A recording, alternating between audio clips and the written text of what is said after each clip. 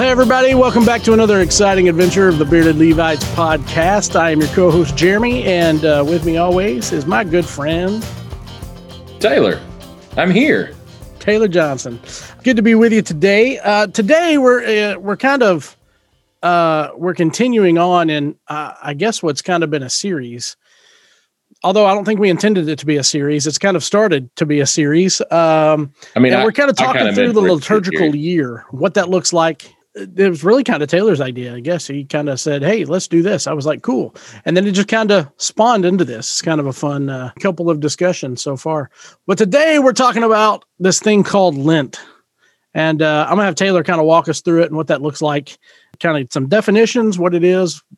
And as we talk about it, I'll just say first for me, and I've said this a number of times, but I didn't grow up in a strict liturgical calendaring church. That's just not, I didn't do, I grew up Southern Baptist and we didn't do those kind of things. So particularly when we get to Lent and you're talking about Lent, this was something that was kind of, it was kind of a joke. It was kind of like, cause it was always like, well, the only time you mention Lent was if it was something like, oh yeah, I gave that up for Lent, ha ha ha. That's pretty much the brunt of it. We never had any other discussions because it was kind of like Lent is kind of what the Catholics do. So that's not going to apply to us. Right. So, but as I grew and as I got into seminary and learned more about the liturgical calendar, I fell in love with this idea and all it represents. So, Taylor, today, as we talk us through it, man, what does Lent look like? And tell us all about it.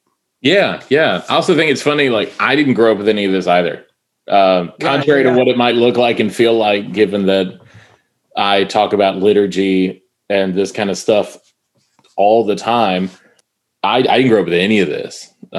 We barely did at Easter and Christmas. I grew up in a non-denominational church, pretty conservative non-denominational church that felt Baptist-y, but I think would even make the Southern Baptists look progressive. Yeah. And I didn't even know that, like, oh, what'd you give up for Lent? Like that wasn't even in my vernacular at all. Didn't know that existed. Didn't know that was a thing people did. It wasn't until I got to graduate school in Lubbock, when I was a staff singer at St. Paul's on the Plains Episcopal Church, that we got to the spring semester and they started talking about Lent and Lenten services and stuff. And I was just so confused. I didn't know you could spell it Lent. I'd only ever known it as Lint.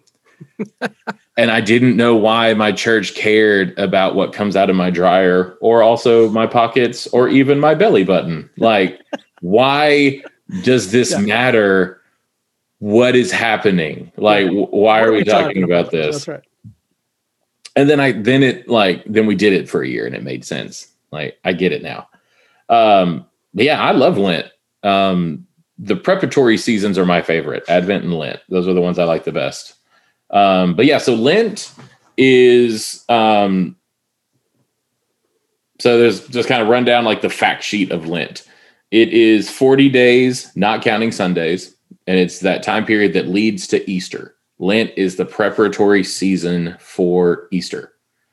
We've talked before about how each season has a color associated with it. Lent is purple. The preparatory seasons are purple. So Advent is purple and Lent is purple. And it's historically like a season of reflection, self-examination. Confession is another big one. Fasting is a big Lenten practice. Yeah. Like the crux of Lent is really to kind of take a good hard look at yourself and see where you have fallen short. What are the things you do? What are the things that you haven't done? What are the things you do that cause you to not be the person you should be? And then what are the things you're not doing that you know would help you be the kind of person you should be? Like, look at yourself, be honest with yourself, and own those things in Lent. Historically, Easter was the baptism day for the church. Like, that's like everybody got baptized on Easter, more or less. All my professors are hearing this going, I was like, no, I know. It's just, we don't need to get into it in an episode. There were other days. I get it. We referenced that a little bit in the Epiphany episode, but Easter was like by and large the big one, the main one. Well, even now, I'd say you see that a lot, even with churches, that Easter is like churches will do their big, they'll just do baptism days. Yeah. On Easter or Easter night, or something like that. Have those special big, they reserve all their baptisms for the last 6 months or whatever they put into that day. That's a holdover of this. Like Easter was the day. And it was there was a vigil leading up to it. And then you got baptized at like early Easter morning. Like there's all kinds of stuff that went into this. And Lent was that last preparation fasting phase. Really like, are you sure you want to do this? Like, right. Take a look at yourself. Take a look at what this is going to entail, what this is going to involve. We're in the home stretch now. We're in this period of fasting and reflection and penance. Like, are you down? Are you in? And if their answer all the way into it was like, yes, I am. Cool. Well, strip down naked, walk through that water. You're going to come out. We're going to give you a candle and a robe. Which, it's totally what everybody does now for baptism. Yeah. So like things have grown and changed a little bit, obviously, right, as this goes. But like you said, like the one thing you really associate with Lent is fasting. Like, what is the thing you're giving up? And that's arguably what people do in Lent still, is you give something up for Lent. Yeah. And good Lord, over the years, I've given up, I don't know, TV's always a big one. I've given up video games. I've given up, I gave up meat one year. That was an interesting one. Yeah, I gave up meat. Shockingly, not as terrible as I thought it would be. And I have come to realize that they're known for this a little bit. I didn't know it at the time, though. You know what I ate all the time in that Lent? I gave up meat. I ate at Taco Bell. All the time. A bean burrito, no onion, extra red sauce, add potato. And it was like $2, and it comes out the size of my forearm. Man. And it was filling. Yeah, weirdly enough, I ate a ton of Taco Bell. I thought you were going to say, because, Taco Bell's not real meat. Well, yeah, no. There's also that, but not even like meat or the idea of meat. I just didn't eat any of it. Yeah, it was super weird. I didn't see that coming, but like for 40 days, I ate a lot of bean burritos. Yeah. It was the fartiest Lent I've ever had. But yeah, so that's still what so many people do for Lent is they give something up. Chocolate is a huge one. Sure. Soda is, I think, the one I hear more than any other. It's like, this is my time to kickstart some kind of diet. Right. I'll use Lent as my like impetus to do that. Right. Yeah. And I did that one year with soda was, in previous, I'd say probably 8 or 9 years ago. Our whole church it was like a Lenten challenge. And so they did choose if you so, we want to encourage everybody to do it, but if you do, choose what you feel the Lord has laid on your heart. And so people give up other, tons of other stuff, but mine was specifically, mine was soda. And man, it was cool because we also did several camps that year, like during that season. And I remember thinking how badly I needed, like, because it was during like D-Now season, for youth groups. And so we were doing D-Now or retreats and things. And it was like week after week I had something, and it was so hard because I was like, I really just need a soda right now. Like, right. Yeah. So but the idea being there, we're not just giving it up just to better our bodies. If you're giving up food and those kind of things, you're giving it up for a focus. You're giving it up for a betterment of a reflection, to better reflect upon who I am, and not just who I am, but who I am in light of who Christ is. Right. Yeah. And really like who I'm supposed to be. Right. Like, yeah. There should be an idea of some motion, some progress, some growth in that. I'm so glad you said that. That was going to be one of the biggest points I wanted to talk about in regards to fasting, was like, the fasting is not the point. Right. It is a means to an end. I remember very distinctly in college, a friend of mine gave up, I believe it was cherry vanilla Dr. Pepper from Sonic. Yeah. Like very specifically, that was her jam. And that's what she gave up. And for 40 days, all we heard about was how bad she wanted a cherry vanilla Dr. Pepper. I think she even like drew one, like a little Sonic cup on a calendar and was like scratching off days to get there. Yeah, to get there. Got there and just went, did it. And then just like took a bath in one. Like just went hog wild on a cherry vanilla Dr. Pepper, which completely missed the point. Like the point wasn't just don't drink it for a while and then drink it again. You give something up in order to create space. Right. There is now a gap. There's a vacuum in your day-to-day life. And as we all know, it's a great cliche, like nature abhors a vacuum. Something is going to fill that space. Right. What's it going to be? And so it's an opportunity to, in that space, create something better. Yeah. When you want a soda, okay, ping, I feel it. I want it. I need the boost. I need the sweet. Yeah. I need the bubbles, whatever it is about it. Now it's a chance to pray or actively like have a moment, even like a little mini ritual of like, okay, instead of that, I'm going to have a glass of water. And in that moment, I'm going to give thanks for the chance to be like, it is now a chance to like crystallize a little bit more focus on better newness of life. Because Lent doesn't exist on its own. It's not just this random like 2 months in the summer and then you just go back to your regularly scheduled programming. Like it leads to Easter. Right. And so like newness of life, resurrection is the point. It's getting you there. And so by fasting of this thing that is not giving you life, to say it in the most like hip way possible, it's a moment to find a way to engage that newer, deeper, better life. There's gotta be something new there, which is also why I've seen, and I've encouraged a lot of people to do this too. Instead of fasting for Lent, you add a practice for Lent. Like you add now a consistent prayer time, or you add like you're going to do a little finger labyrinth or walk a labyrinth if you're lucky enough to have one nearby, like twice a week or so. Like, or you're going to read an extra chapter of scripture a day for the next 40 days. Like you want to do those things, which in and of itself requires some kind of fasting because you don't now get 24 and a half hours in a day. Like just because it's Lent, like the world doesn't slow down enough to give you extra time to do that thing. Like you have to fast of something. Right. In order to add that new practice. So fasting gets baked in kind of whichever way you choose to go on that, but it's to help you be better. It's not just to wallow in your own failure. Yeah. Which so often I think that's where people get hesitant about Lent. One, I think you're spot on. Like that's what the Catholics do, which might be one of my least favorite sentences ever.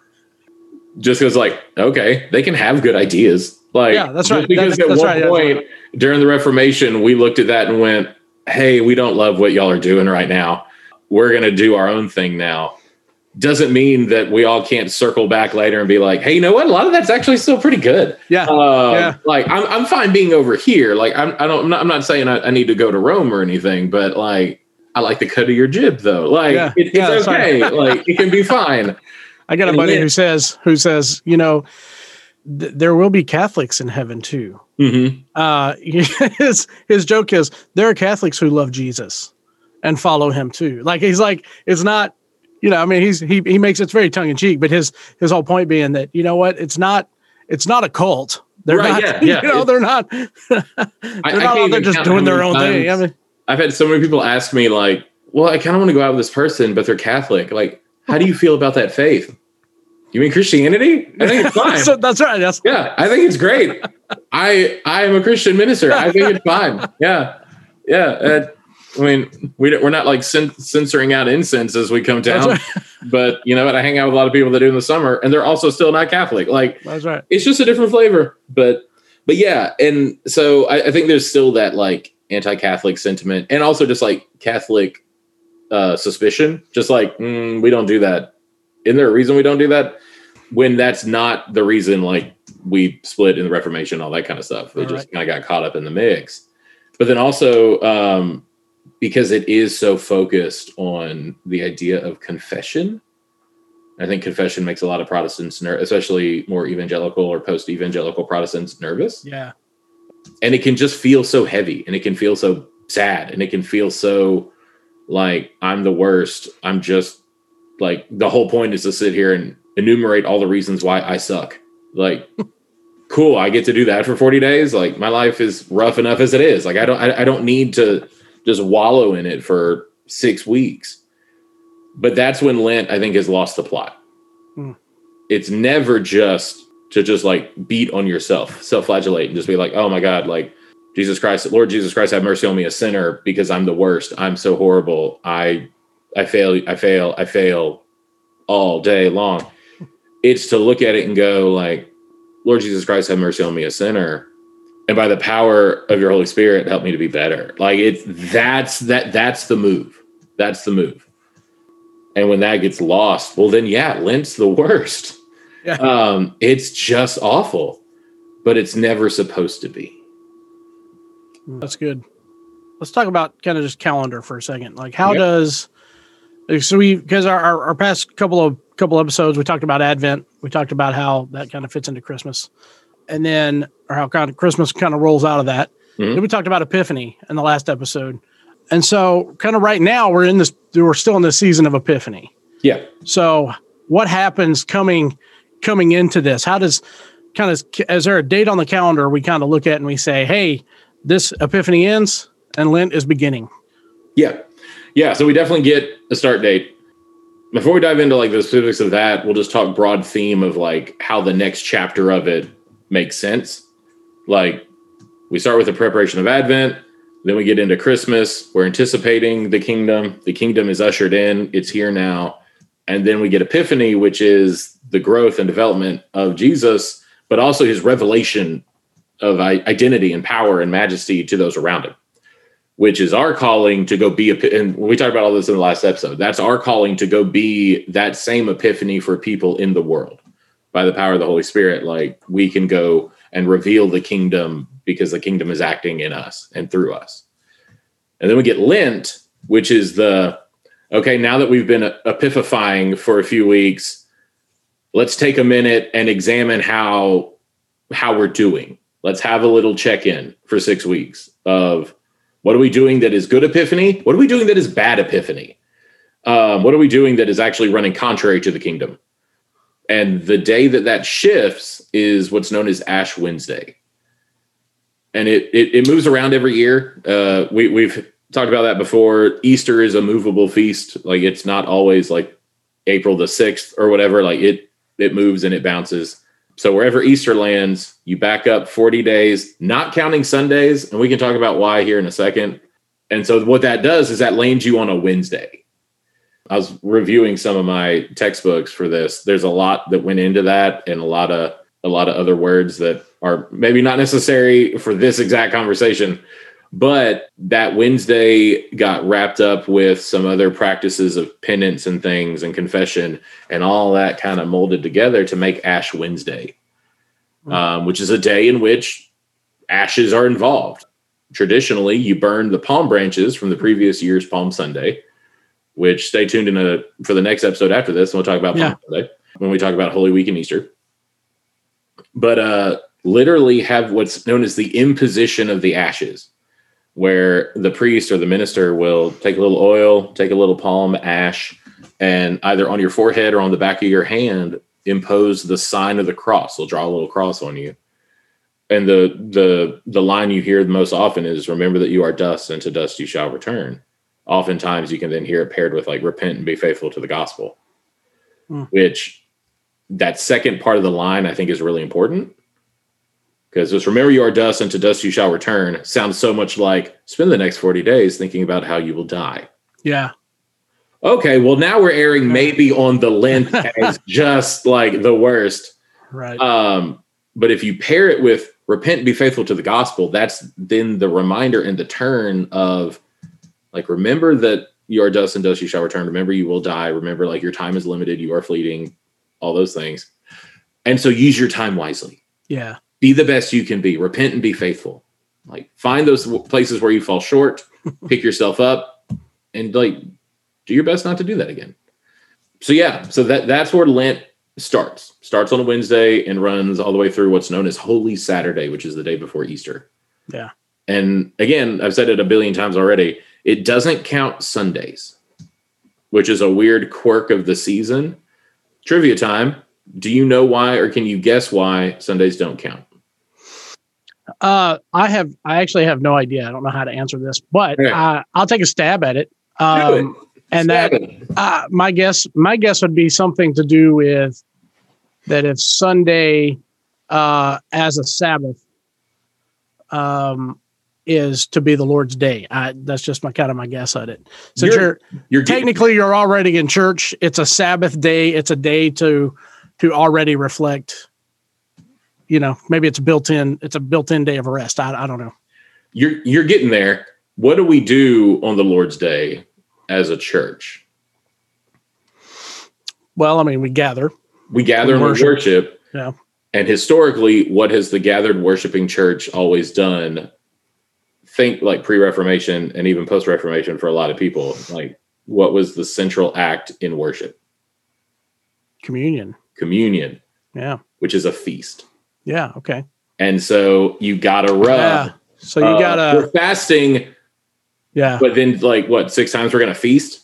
And so there was an exception made there of the Sundays don't count because we're taking the feast of the Lord's Supper of communion. And again, I'm sure I'd like to think I have a professor listening to this. Maybe they do, maybe they don't. But there's some frustrated liturgical scholar on a mountain in Tennessee somewhere going like, Taylor, that's not it. But I'm pretty sure that's not correct. Yeah. Hey, no, I'm pretty sure that's it. If it's not, please send me an email, Dr. Burrell or Dr. King or Dr. Alexander. But that's my understanding is that that the feast of the Lord's Supper conflicted with the fasting of Lent. And so of those two, the Eucharist won, hands down. Okay, well, we're going to feast. We're going to do that feasting on Sunday. And what that has now trickled down to is Sundays don't count. Right. Yeah. So. Yeah. And that makes sense. I mean, if you're looking at a pre-Reformation, that makes a ton of sense. Yeah. And now kind of coming out of that, though, where you move into particularly the Protestant church, where you may or may not have communion every week. Well, I do think, and for me, there are several Protestant denominations that is still the central act. That's absolutely true. Yeah. That is true. The way I grew up, we do. Let's say when I grew up, we did it about once every 3 months. Yeah, quarterly. About quarterly. Yeah. And it might be more than that, but most often it's 4, 5, 6 times a year, maybe. Well, and I think the traditions that were birthed out of that second wave Protestantism, that radical Reformation, which Baptists and non-denoms that feel Baptist are in that right in that vein. We just don't do it very often. As a Sacramental Baptist who wants to take it every week, I've written a bajillion papers on why I think that's important. Yeah. But I also just acknowledge that that the idea of that is very foreign to us. That because of the Lord's Supper, we can feast on Sundays. That is just that's not our traditional vein of thinking. Right. But that's where it came from. So now Sundays don't count. So if you need that soda fix, well, hey man, go after it. Right. Sunday's your day. Rest in the Lord with a Route 44 in your hand. But yeah, so that's where Lent originates, and then it kind of culminates in Holy Week. But we decided to roll Holy Week into the next episode because, in my mind, it's really the middle of a Venn diagram of Lent and Easter, because it's both the end of Lent, but also the Passion narrative, which is so central to Easter morning that it really feels like it is the moment in a relay race where the baton is handed off and they're both touching it. Right. You can't say that it's one or the other. And so we're going to talk about it with Easter. Yeah. It just kind of felt like we had so much to talk about between Lent and Holy Week and Easter. Yeah, that was going to be too much. It seemed like it was just too much to throw into one thing. So I've been kind of take them season at a time. Especially as people who, again, Holy Week isn't necessarily a Baptist tradition. It's a lot of Baptist churches that don't do Holy Week, much less a full Holy Week of like Palm Sunday, Maundy Thursday, Good Friday, Holy Saturday. Right. Like, I have used the word Triduum before, which is Maundy Thursday, Good Friday, and Holy Saturday. And I think people, their first response is to say like, "Oh, bless you." Yeah. Because it sounds more like a sneeze than a church word. So what'd you just call me? Yeah. So there's a lot of, and all those services are very different. So there's a lot and all that. So we'll save it. But yeah. So Lent starts with Ash Wednesday, runs for 40 days, not counting Sundays, leads us straight to Easter. Despite being the season of like confession and repentance, it is still a very hopeful season, which we've touched on, because without that hope, all it is wallowing in your own self-pity. Right. And hope to me is, and again, we've talked about this before, is so central and so core to the entire narrative of God's work in the world, which is what all these seasons are about anyway. So if we ever lose sight of that, then we very much lose the plot of the liturgical year. Yeah. And that's when, like we said before, it just becomes a color change. But I remember my very first introduction to Ash Wednesday as a thing when I was in Lubbock. This would have had to have been spring of 2000 or winter spring of 2008. So it was my first year in Lubbock. I was at St. Paul's already, but I didn't know much about like the liturgical year, liturgy in general, or church holy days beyond Christmas and Easter. And it also happened to coincide, I'm 99% sure, with an NFL Players Association negotiation day.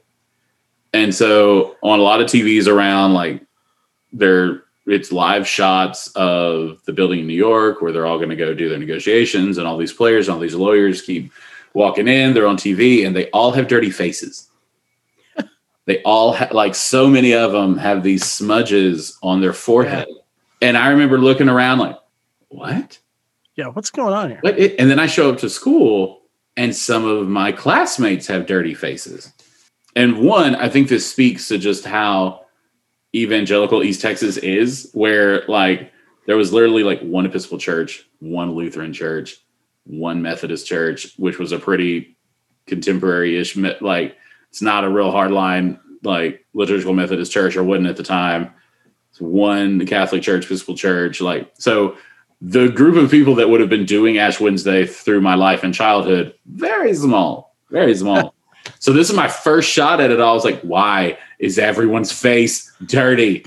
What has happened? And apparently whatever priest they were going to were not good at drawing crosses. So it just looked like smudge. Yeah, just a smudge. Yeah, just a big old smudge. I was so confused all day long until I basically go to work. I go to sing at St. Paul's because that's what I'm paid to do. And we do Ash Wednesday. And I'm like, oh, this is why everybody's face was dirty. What's happening? And that was really, I think, what opened it up for me of like digging into like, okay, I knew it was different, but now I get that it's different. Like we took communion growing up, but we did it a different way, and they do it every week. And so that's kind of different. Their music's a little different. Like, okay, this is a whole thing that I didn't know about. And I was real churchy growing up. Like I was super involved. Yeah. And here's an entire day, an entire event with like face paint and like it goes hard. Like what is happening? And that was really where the liturgical door like creaked open for me. Is like, okay, so we're doing this, and then we're gonna do some other, like we can't sing the Hallelujah anymore in church. Why? Oh, we just don't do that in Lent. And then it's the like, why do they want the stuff in my pockets? Like just so confused. Like it was such a year or two of growth for me in Lubbock to really realize that like there's so much more out there than I realized. Yeah. And then it took kind of like you, like, and then it took seminary to kind of put the pieces together. I remember really liking what happened in Lubbock. I loved that church. I loved what our worship was. And I really liked taking communion every week, but I didn't know why. And then I remember This is such a nerd story. Good Lord. I remember tearing up while I wrote my first ethics paper because it all fell into place. Like all the stars aligned, all the pieces finally coalesced of like, oh, that's why I loved this so much, because it turns out it means everything to me. Yeah. I get it now. And I remember being across from my friend Lanta in the library, and she looks up and does this weird double take. Like, are you okay? Yeah, it's fine. It's just going to be a good paper. Yeah, like I had a moment in the library writing a paper because that's what happens when you end up getting 4 degrees. You just love school so much. But yeah, no, that all this. And so that's part of why like I love all this stuff enough to like do a podcast about it. Yeah. But yeah, so that's kind of the theory of it all. Then we have to actually do it. Yeah. So planning Lent is always interesting because it does kind of take on a sad feel. Like Lent is kind of known as the sad season. Yeah. A lot of the songs are in minor keys. Yeah, it just sounds a little sad, sounds a little somber. There is the inevitable march towards death because Lent, especially like really truly culminates Good Friday. Like Easter, yes, like Easter is the brand new thing, but the final event of Lent is Good Friday, which is the death of Jesus. And so, we're going there. One of the things Trinity has done a lot, which I really, really enjoy, and I'm not sure if we'll be able to do it this year, is we, instead of lighting candles, we extinguish a candle every week as we move closer and closer. But what we've often done is have connected to that a little monologue or a little skit or something of someone who engaged with Jesus on that journey and what their perspective of it and him was. And that has actually been like a really powerful thing that we have done. I mean, we've done that for years now. It's changed a little bit here and there, but for the most part, we've done that. And I know we're talking about Holy Week another time, but the one that I will never forget is it was Good Friday. It's when we extinguished the last candle before now we move to the 7 last words of Christ on the cross, and we're extinguishing the actual life of Christ with those. And the skit was Mary, Mother of Jesus. And the woman who did it crushed it. Like, she was amazing. And the first line of her sketch was, "They killed my son today." I just got to chill remembering that this happened. Man. And it wrecked everybody. And immediately following that, I had to get my choir to sing "O Sacred Head Now Wounded."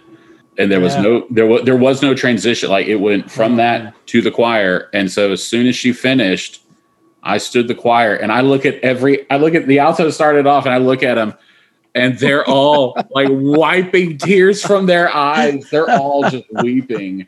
Because most of them are mothers. Most of my altos are mothers. And this friend of theirs in an already emotionally charged service just talked about how they killed their son. And so they're all just like, they're done. Yeah. They're gone. And I have to give a downbeat. Like, I don't know if any sound is going to come out of these people. And it ended up being one of the most beautiful musical moments we've had. But that's such a good example of why Lent is the sad season. Like, it can get so heavy. It's a lot of penance. It's a lot of mercy. It's a lot of fire imagery. One of my favorites is "Burn in Me, Fire of God." Great tune, great little hymn. But it's a lot of like, burn me up till I'm better. Like, okay. Welcome to Lent. Yeah, here we are. When the whole kickoff service, you look at everybody and say, "Remember, you're gonna die." Like, remember you are dust, and to dust you shall return. The first time I did that at Peachtree, my church in Atlanta, I went back to back. I imposed ashes on like a 12-year-old girl. Like, "Maya, remember you are dust, and to dust you shall return." This girl in like the prime of her childhood, living her best life. Like, remember you're going to die. Yeah. Remember that this right now will end. Immediately followed by a woman who was in her 90s. And to then have to turn around and look at her, who's lived a long, full life, but her health isn't great at this point. She moves a lot slower, talks a little slower. And I have to put ashes on her face and tell her, remember you are dust, and to dust you like, remember you're going to die. Yeah. And if for you, like, a lot of your friends have already died. Your husband is already passed. Like, death isn't the far off thing. Death is sitting next to you. Like, man, that I remember going back to my office after that service, and I just kind of cried a little. I was 26 years old. Like, just wrecked me. But yeah, so Lent gets to be a little sad. I think I said before, traditionally, you don't sing Alleluia. You save that for Easter. Like, the traditional language is you bury it. You bury the Alleluia, it will rise again with Christ in 40 days. Wow. Like, right now, like, it's not what we're doing now. Yeah. So I'm trying to think of what else we do. If there's anything big. We do a full Holy Week, which we'll talk about next time. Everything gets purple. We change it all out. And our banners were made by a woman in our church who's just remarkably talented. It's these vertical purple stripes and like a curve of thorns on the endmost stripe. Like, even the banners from the beginning remind you what's coming. Yeah. Which again is hopeful, but also very somber because, I mean, we'll talk about this with Easter. There's a reason we call it Good Friday and not Horrific Friday. Like, because you get something else. You get a cool surprise 2 days later, 3 days later. Right. So it's an interesting season. What do y'all do? Or have you even been there long enough to do one yet? So I came here where I am now last January. That's right. So we had, but we were in Lenten season last year, stark front end of COVID. And so that was lockdown. We're all, and so we didn't really do anything and really gear anything towards that. We were in a series on Acts, and we were preaching through the book of Acts at that point. And so we were just finishing, we're finishing what we started. I don't know. I haven't been here long enough to know if we do a Lenten focus, or if it's just kind of an unspoken, hey, we're in the time of Lent. Here's what this means. Mm-hmm. My previous church in Huntsville we did follow that liturgical calendar. Pretty closely. But it wasn't, even in the modern, contemporary, for lack of a better term, service that I led, we still threw hints. We still threw things out there that kept that kind of in the forefront of people's minds, that we're in this season and we may not recognize it as, say as some other churches do, or we may not celebrate it as deeply, but we want it to be forefront in your mind. And so we would do things that we would do readings, or we would do certain songs or specials that would kind of keep those out in the forefront for people. And most likely I'll probably do the same thing here, even if our schedule doesn't necessarily, or the sermon schedule doesn't necessarily fit with the Lenten season. I will still probably most likely make mention of it and just kind of talk about it from week to week. Just to throw it out there and help people understand that this is a journey, right? Mm-hmm. We're on this journey, and we've been on this journey since Advent, and we're still on this journey. To help, as we've talked about before, just kind of help people connect the dots. Yeah. Right. Because I think when you can connect the dots, it's much more meaningful for people. People can engage with that. People can connect to that. People relate to that. So it's for me, it's just fun to help people connect the dots and sit back and kind of watch their faces. Yeah, it's easy to see what it all means on Ash Wednesday or on Easter or on Christmas. But then when you're in like the third Sunday in Lent, well, okay, it's been a hot minute now. Yeah, so something to keep it in the forefront makes all the difference. Exactly. I've found that it's easy to do that with, for me, with special musics. Mm-hmm. Especially once we're in these seasons that rotate more often and have more defined themes. It's easy to plan ahead too. I just today even was talking to one of our youth. We'll do a youth Sunday in March. I mean, we're weeks away from that. And we went ahead and lined out what the special music will be because it's Lent. And I know I can tell her like, hey, like it's Lent, pick a Lenten-y kind of song. We'll work towards something like that. And so the hymnody will touch on Lent, but it'll also engage in the sermon. And if the sermon is not all that Lent-y, which it certainly doesn't have to be, then I still have this dip over here with a special music. And I will say my pianist and my organist are amazing at engaging that with me. And so my organist will pull a nice, even just something in a minor key, even if it's something a bit more classical and not even directly a sacred piece, it's in minor. And just because minor is sad, quote unquote, that minor key offertory feels Lenten. And so we get an easy dip there without even really having to work very hard. Yeah. You know, it's funny. You mentioned like minor, like songs in minor key, and how Lent has this sad, it does have this sad side to it. And I think because you have that, anytime you're focusing on repentance, you're focusing in on that reflective. Yeah. Let me stop, let me pause, let me reflect, let me repent if I need to. There is a somber mode to that. Anyway, where I was going with this was I was listening to the songs.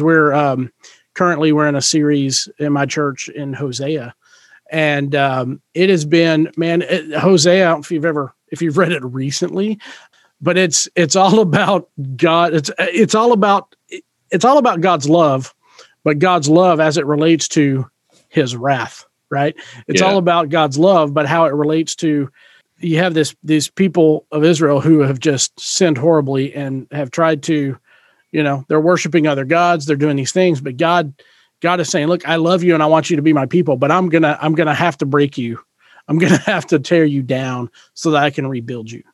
And so it's this overwhelming, well, anyway, you kind of get in the middle of the book and you see all these things that God is going to do. God is saying, I'm going to do this. I'm going to do this, but it's because I love you and it's because of my great love. And at the end of it, I'm going to bring you back into my fold. I'm going to bring you back. I'm going to wrap my arms back around you and bring you back and call you my people again. And so as I'm looking for songs, you get to the end in chapter 14, and basically it's this, come, let us return to the Lord, like passage. Yeah. And anyway, so I was looking at songs, like how can we package that come, let us return to the Lord type songs. And I stumbled across this old song from a guy named Matt Redman. Maybe you know him. You've heard of him, I'm sure. But this old song from Matt Redman called Come, Let Us Return to the Lord. And what struck me in it is there's a line in it that says, come, let us return to the Lord. Let us sit in ash and let us tear our clothes and let us sing songs in minor key. Like he uses that line. And I was like, just as you were talking, I was like, hey, I remember he's got a line in there. Let us sing songs. And I was like, how cool is that that plays real well into what we're talking about. I mean, it's perfect, man. Yeah. God bless music cognition and perception. Yeah. Right. Yeah. The big thing that's been hanging over my head as we head into Lent this year is how do you do Ash Wednesday in a pandemic? Oh man. A service that requires that you got touching. You got to be right up in front of somebody, and then you have to touch their face or touch their hand. Yeah. And so I don't have a good answer yet. I've got ideas, man. And I've been reaching out to some colleagues and saying like, what are y'all doing to see if my ideas are insane or if my ideas actually work? But I think it is an opportunity though, to take the sentiment and what the ashes are pointing towards, that confession, that repentance, without having to touch faces. And even not necessarily needing ash. Right. And this is where I think as a Baptist who very much values ritual action and tangible sacramentality and sacramental grace and like all of these things that are arguably not Baptist, or at least not historically Baptist. I still think I'm a Baptist. I want to make that very clear. Yeah. Is that like we're not tied to the ashes as a necessary symbol. They are simply the means for a sacramental end. And so if we don't have Ash Wednesday with ashes, we can still have Ash Wednesday.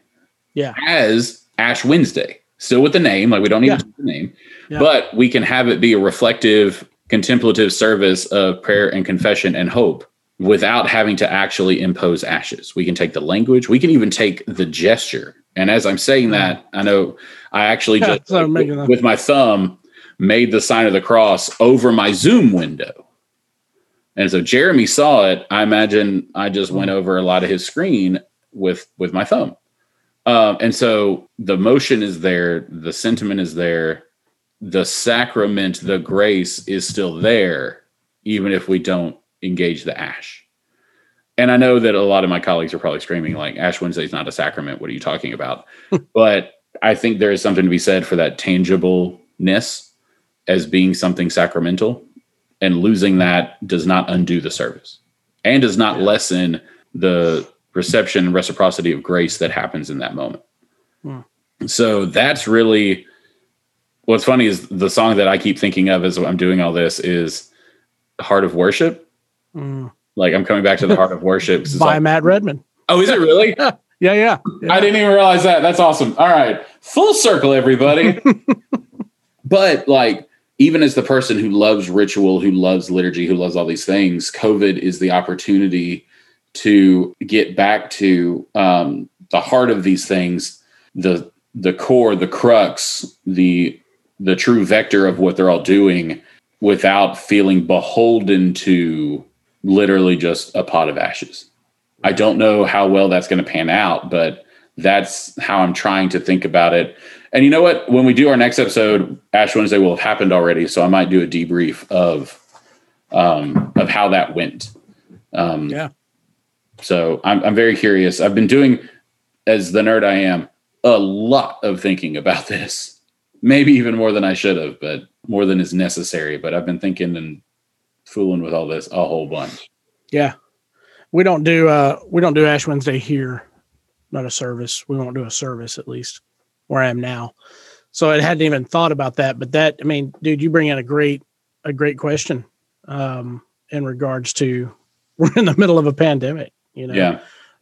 Because unless the vaccines roll out really quick, this same question will apply to Palm Sunday. It'll apply to Monday, Thursday. It'll apply to Good Friday. It will apply to Easter.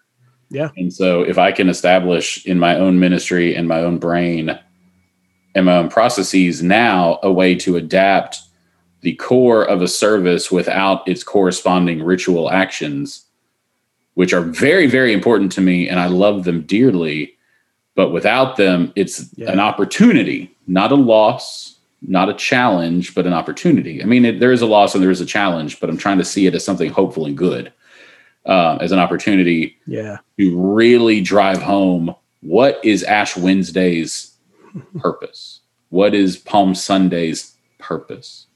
And so how can we engage that even without being able to impose ashes? Yeah.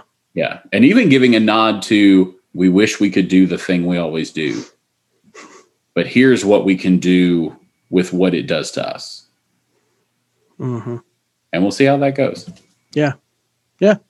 I mean, in my mind, it's a symbol, right? I mean, yes, it's an act where, you're putting ashes on your head. That's an act, but it's also symbolic. Yeah. And as with anything symbolic, you can always represent that in other ways. Yes. And you can find meaning in that symbolism somewhere else. As long as it's still faithful to the original without trying to Sure. Yeah. I don't want to say, hey, let's, And I don't think you were. I just want to make sure, for anybody listening, the goal isn't to now kick ashes out of what we do forever, but to see this 1 year, hopefully 1 year, as an opportunity to do something different, and not just try to square peg in a round hole. Well, how can we do ashes? We have to do ashes. If we don't do ashes, we don't do ashes. Right. No, we not Ash Wednesday. Without ashes. Yeah.